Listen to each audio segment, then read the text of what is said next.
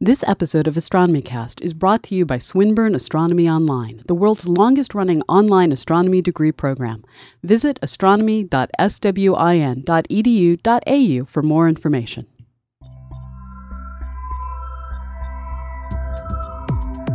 AstronomyCast, episode 271 for Monday, September 10th, 2012. Who does what in space and astronomy? Welcome to AstronomyCast, our weekly facts-based journey through the cosmos, where we help you understand not only what we know, but how we know what we know. My name is Fraser Cain. I'm the publisher of Universe Today, and with me is Dr. Pamela Gay, a professor at Southern Illinois University, Edwardsville. Hey, Pamela, how you doing? Hey, Fraser. I'm doing well. It's fall here. We're back with the new season, and we're back with, well, it's not hay fever, but corn fever, so forgive the scratchy voice. But this is the start of our seventh year doing this? Yes, that was an amazing realization I had earlier today. Our 6-year anniversary of recording. We were just mentioning this. We started, our first show is about how Pluto lost its planethood, and that was 2 meetings of the International Astronomical Union ago. So the next meeting's in Hawaii. That's going to mark that we've been doing this going into our 10th year. So I think we need to plan to be in Hawaii for the next meeting. Oh, that'd be great. Yeah. Hawaii's pretty close to me, so that sounds good. China, where you just came back from, was pretty far. So thanks to everybody who sort of put up with us not recording shows over the summer break. We really, needed to take that hiatus, and clearly I think this is going to be the trend in the future. So that's just keep that in mind. A little bit of announcement. One, I just want to remind everybody that we're recording these episodes of AstronomyCast as a live Google Plus Hangout on air, so you can actually watch us recording. We've got about 50 people watching us right now, actually. So if you want to join us, you can just come to Google Plus, search for me or Pamela, and we'll create an event in advance, so you can actually sign up to the event. It'll go into your calendar. It's pretty cool. The other thing we're doing, of course, is that every Sunday night we do our virtual star party, where we hook up a bunch of telescopes live on the internet and broadcast our view. And last night was pretty cool. We had Uranus and Neptune for the first time. Yay, you pronounced it the way I pronounce it this time. I know, I'm caving to your politically correct pronunciation of Uranus. So we had that. That was amazing. Live, Neptune was sort of the plan, and then Mike Phillips brought in Uranus just, by accident. And we had moons galore. It was really, really fabulous. We had moons. It was, pretty amazing. So we do that. And then the last thing, just to remind everyone, we actually have mountains of announcements and stuff, but I won't sort of overwhelm you this time. We're going to get back with the weekly space hangout starting on Thursdays at 10 a.m. Pacific. You do the math. And then don't forget, we also have the Wednesday science hours at 4 p.m. Pacific. So we're doing about 4 different kinds of programs every week. So if you want space and astronomy, lots of opportunity. So the other thing, just to remind everyone, is that we're going to be doing the Not the End of the World cruise at the end of the year. And I think the time for registering for that is starting to close down in a couple of weeks. So if you have any interest in joining us on a cruise to celebrate the fact that the world isn't going to end, and so we're actually going to go to the Mayan ruins and stand right at the point of apocalypse and watch other people's faces. And it's not that expensive as far as cruises go, and it's completely family friendly. Fraser's kids are going to be there. Yep. And I plan to try and kidnap them to go to Disney World at one point. Perfect. Wait a minute. It's not family friendly when you kidnap the children. Go to Disneyland. Cool. Yeah. No. So I think it's going to be a lot of fun. So I really hope people, if you're interested in doing that and you want to join us, that would be great fun. So you can go to, I guess, astrosphere.org. Yeah. And there's a link there for the Not the End of the World cruise, and you can find out more information about it there. So check that out. This episode of AstronomyCast is brought to you by Eighth Light Inc. Eighth Light is an agile software development company. They craft beautiful applications that are durable and reliable. Eighth Light provides disciplined software leadership on demand and shares its expertise to make your project better. For more information, visit them online at www.eighthlight.com. Just remember, that's www.thedigit8thlight.com. Drop them a note. Eighth Light. Software is their craft. So in the past, if you looked up into the sky, you were an astronomer. or I guess maybe an astrologer. But everything has gotten so complicated. Now we have astrophysicists and cosmologists, planetary geologists, and even exobiologists. So who does what, and how do they all interact with one another? And if you want to go into space research as a career, which one should you choose? So what are you, Pamela? I'm an astronomer. You're an astronomer. I technically have an undergraduate degree in astrophysics and a PhD in astronomy. Not an astrologer. But most of what I do, no, I'm not an astrologer. Although I did take a class on astrology so that I could more effectively understand why they're not science. Did you really? Yeah, actually. So I kid you not, when I was at the University of Texas, the barn that I kept my horses at, our dressage instructor hired a high-level local astrology person to come in and give I want to say it was an 8-week course on astrology out of her home. It was taken very seriously. There was homework, the whole 9 yards. It was just like any university course you might sign up for, except it was astrology. So yeah, that was an interesting take on they don't actually understand what it means when Mercury's in retrograde. But it wasn't a skeptical view of astrology, right? No. This was for people who were seriously trying to learn how to cast horoscopes and understand. It was fascinating to get an inside view on not the science. That's amazing. Okay. All right. So now specifically though, you're an astronomer. And so I'm an astronomer. What kinds of, I guess, what does an astronomer do? Well, so the first breakdown that we hit is astronomer versus astrophysicist. Astronomers are, at the most basic level, people who go out, look up, and their way of doing science is based on an observational view of the universe. So as an astronomer, it's perfectly valid for me to say, we see all these following trends, we still need to define the physics that makes these trends happen in the universe. An astrophysicist comes at it from the mathematical side where you're working up from the basic equations to try and match what the astronomers are observing. And then there's this mix in between where you're doing both.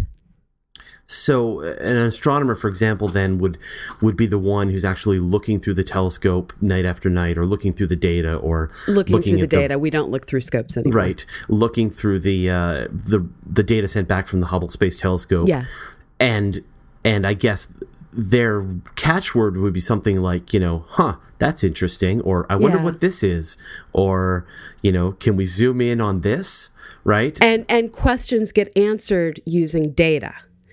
And with an astrophysicist, questions get answered using mathematics to explain. Right. Hopefully explain. But astrophysicists can make predictions that... So astronomers, you look for trends and stuff, but an astrophysicist is where you build the theoretical model that then can often make predictions. So for instance, the solar neutrino problem, which has now been solved, was astronomers noted what the flux coming off of the sun was. We had a general understanding of how old the sun is. And it was the astrophysicists who built a model explaining, well, there's nuclear generation going on in the core of the sun. These are the reactions that are likely taking place. This should be producing neutrinos. And then, to add a new word, particle cosmologists started looking for, or in this case, particle astrophysicists started looking for those neutrinos coming off of the sun, found 1/3 of what they expected. Astrophysicists have to go back and try and figure out what's going on. But then it was the high energy physicists that actually figured out what was going on using new data. So it's an iterative process where you have the data gatherers, the modelers, and people who look up, people who look in machines. It all works together. Right. And so I guess that's that interesting distinction, right? That you have an astrophysicist will make a prediction. They'll say, I wonder if the universe works like this. Yes. And then they'll sit down, they'll take the math that they already know, and they'll say to themselves, if the universe worked like this, then the math would look like that. Yes. And then you would see things in space that matched these predictions that I'm making right now. And then they hand that off to, say, an astronomer as a collaborator to say, next time you're in front of a telescope, check to see if you notice, some dark area over there, or these galaxies moving towards those galaxies, or, whatever it is that they're looking for. I mean, is that sort of an accurate way to describe it? Yeah, and sometimes you get people who do both. I'm pretty much strictly an astronomer, but I work with people who Bill Keel, who's down at the University of Alabama, he recently did a whole series of observations of overlapping galaxies. And as light from the background galaxy passes through the foreground galaxy, you can start to see where dust in that foreground galaxy is obscuring the light from the background galaxy. And you can do mathematical models of the distribution of material within that foreground galaxy that match the observed dimming that you see of the background galaxy. So that's combining our physical understanding with mathematical models to match the observations. And in this case, it's one person who's taking both the astronomical side and the astrophysical side of the problem in hand. Right. And so then, I mean, I think, in science, you've got probably a very similar, structure between almost all the sciences. I'm sure you have in chemistry. I don't know if you have, theoretical chemists and then match up with, production chemists and so on. But it's that same idea where you've got someone pushing the boundaries and the frontiers and making predictions, and other people doing a lot of observations. And as you said, sometimes it's the same person. So then what's a cosmologist? So a cosmologist is someone who's looking at the universe as a whole. So this is where we start taking into consideration the entirety of the universe formed in the moment of the Big Bang. This produced the cosmic microwave background. This produced the initial ratios of hydrogen, helium, and trace elements that we see in the most chemically unenriched gas clouds in the universe. So cosmologists are trying to build that big picture understanding. Astronomers are typically looking at stars, galaxies as smaller systems. So the cosmologist is trying to take everything and look at it together. And you end up with gray areas where you have observational cosmologists who are measuring the expansion and acceleration of our universe by doing supernova studies. You have particle cosmologists who are trying to understand the origins of the universe and how particle physics works using some of the world's accelerators. And then you have theoretical cosmologists. Well, they're the people who are predicting when we look in the cosmic microwave background, we're going to see this distribution of the sizes of the hot and cold spots. So cosmologists are really just astronomers, but they're looking at one specific subset of the science. I'm sure they wouldn't like me to say that to them to their faces, but it's what's interesting. Highly specialized astronomers. It's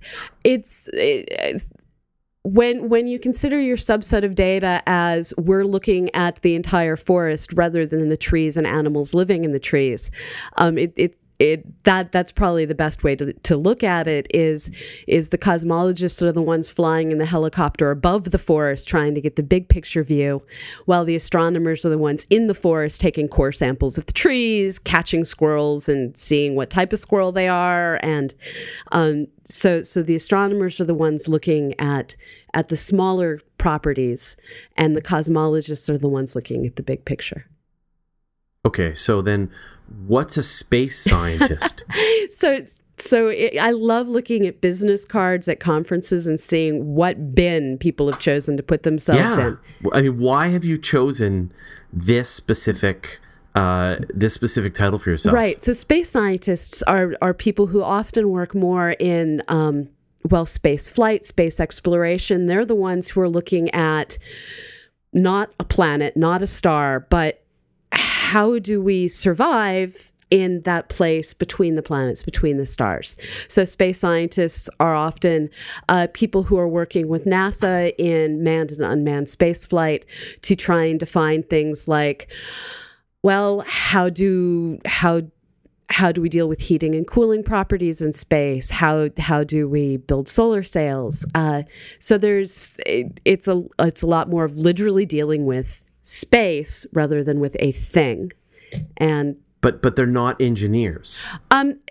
They can be engineers. So a space scientist can be someone who does a lot of engineering, but consider someone who's studying, for instance, the Van Allen radiation belts.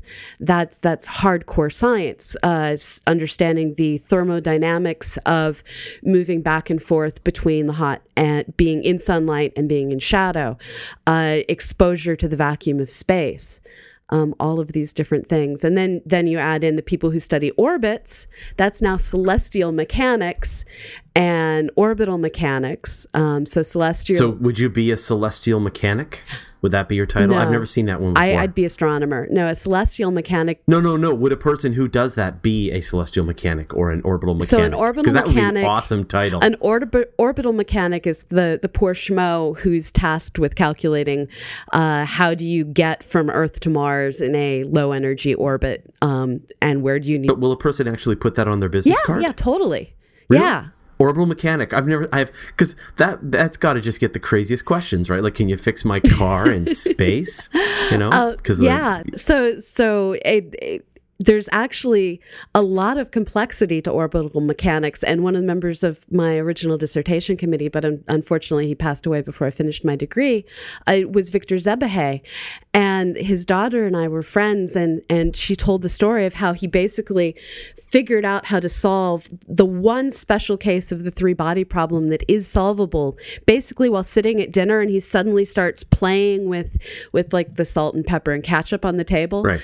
And making a mashed potato devil's tower in the middle of the table? Not quite. He was much more of a moving object. So, yeah. Right, okay. So orbital mechanics, they're the folks that figure out how do you get things in stable orbits? How do you get them from point A to B? How do you prevent things from colliding? How do you figure out globular clusters? That's one of the most complicated orbital mechanics problems, because you have all these stars that end up interacting with one another, and over time, mathematical models show that globular clusters, due to orbital mechanics, beat like a beating heart. And then celestial mechanics are people who are figuring out, well, how are the stars passing one another? How do you take into consideration proper motions to do a lot of astrometry and stuff? But then you also have astrometrists who are the ones measuring everything. I'm just going to keep throwing titles at you. Please do. I'll stop you every time I hear a new one. Astrometrist? Yes. Is that right? So if I say I am an astrometer? Yes, I do astrometry. Astrometer? Is the way it would be. I do astrometry. Yeah. I am an astrometer. And that means I measure space. You are the person who very precisely measures the location of things and helps define coordinate systems. So someone who does astronomy, for instance, figures out what are the precise stars that Hubble uses to maintain its guiding. How do we take two different catalogs in the radio and the optical and line them up precisely?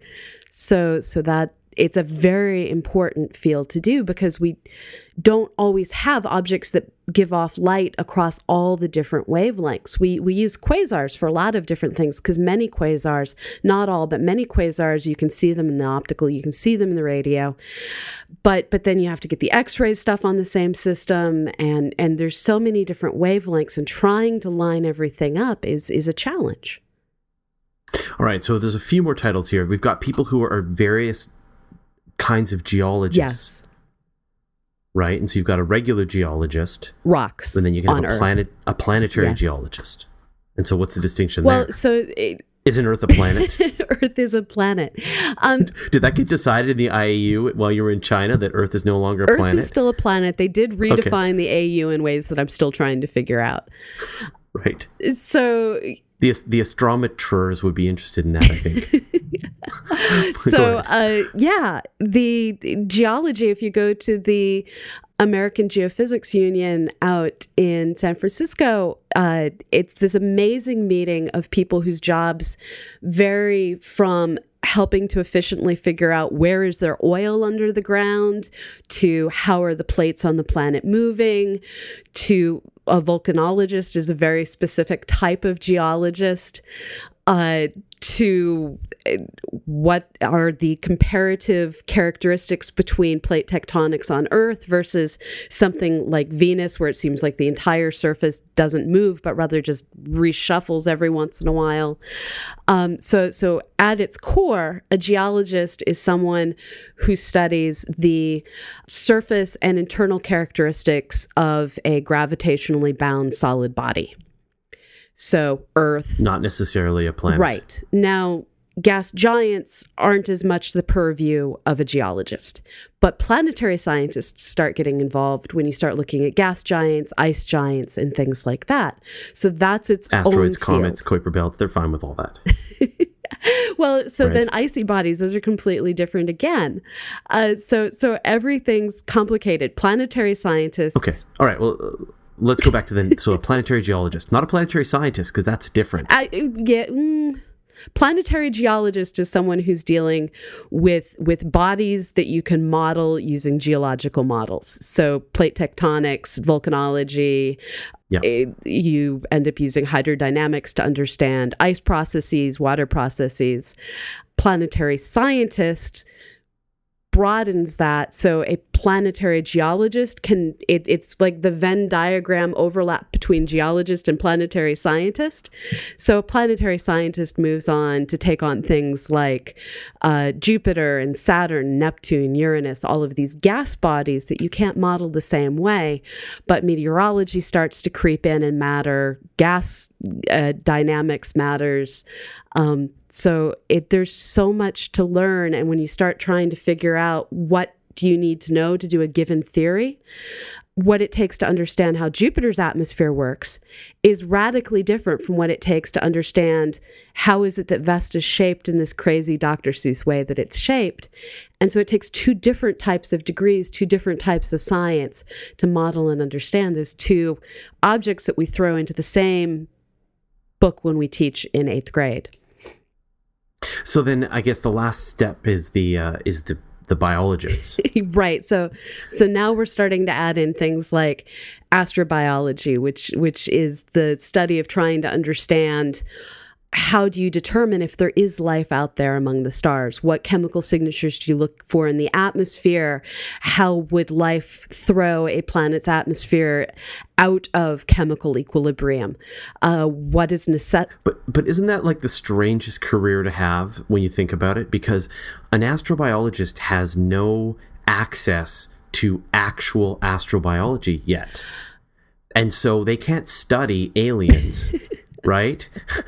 Because so far none have been discovered. And so they can only make predictions. I mean, I'd say they're astrophysicists. They are, they are the equivalent. They're theoretical biologists is what I would call them. That's what I mean. They are the equivalent, right? They are theoretical biologists. They are saying, if you ever, here's what life might look like out in space, go look for that. And that's and then they hand that off to them. Absolutely. No, I'm not saying that they shouldn't exist.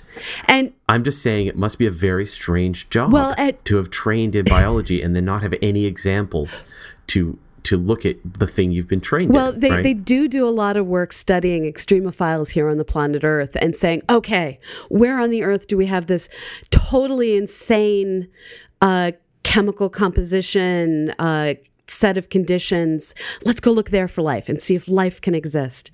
And this is where we had Mono Lake, which is extremely rich in arsenic, was searched for life. This is where a lot of people go and look in hot springs. There's all of the work to look at underground lakes in Antarctica. There's lots of places that we see as models for trying to understand what life could potentially look like on other worlds. And hopefully within our lifetime, we'll be able to start going out and exploring Titan and Europa and Mars and looking for, we don't expect to find major life, but we might find bacterial life out there in our own solar system. So then I want to give you a couple of examples of things that people do, and you can kind of tell me what kind of a job title you would want to be able to do that. So what if you're studying the atmosphere of Jupiter? Planetary scientist or meteorologist? Is there a planetary meteorologist? It's a specialty in planetary science. Just like studying variable stars is a specialty in astronomy. What if you are examining the effects of long-term radiation on astronauts? That is straight up biology or space scientist. Not space medicine? Space medicine, An astro yeah, doctor? that's true. Space medicine is a field. I forgot about that one. You're an astro doctor? NASA needs doctors too. Astrophysicist. No, astrophysician. I've decided it's an astrophysician. That would be a great title. Exactly. What about examining the environments right around black holes? That's probably a cosmologist. Cosmologist, but isn't that like big picture stuff? They tend to throw black hole studying in with cosmology. All right. And what about predicting what kind of a life people will have based on the year they were born and what constellation the sun was in? That's not a science, but it's called astrology. Oh, God. Almost had you. But you took a course on it, so you know an awful lot about it. So cool. And so I guess the last question is that if you want to go into space and astronomy as a career, how early do you have to actually decide? I mean, do you become which of them are real that you do really need to sort of hunker down and start learning, say, astrophysics early on and decide? Or which can you just change your business card and go, now I'm a astrophysician? Well, so none of them can you really just change your business card.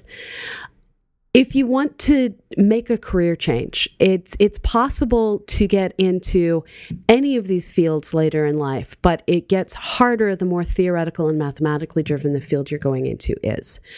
I've seen lots of people go back to college in their 30s and 40s and go on to have good careers in astronomy as people who dance on that line between astronomy and astrophysics. But when it comes to theoretical work, there's actually a lot of research that shows most people have their major breakthroughs before they're 30. And so that means you really need to get started in the field as a teenager.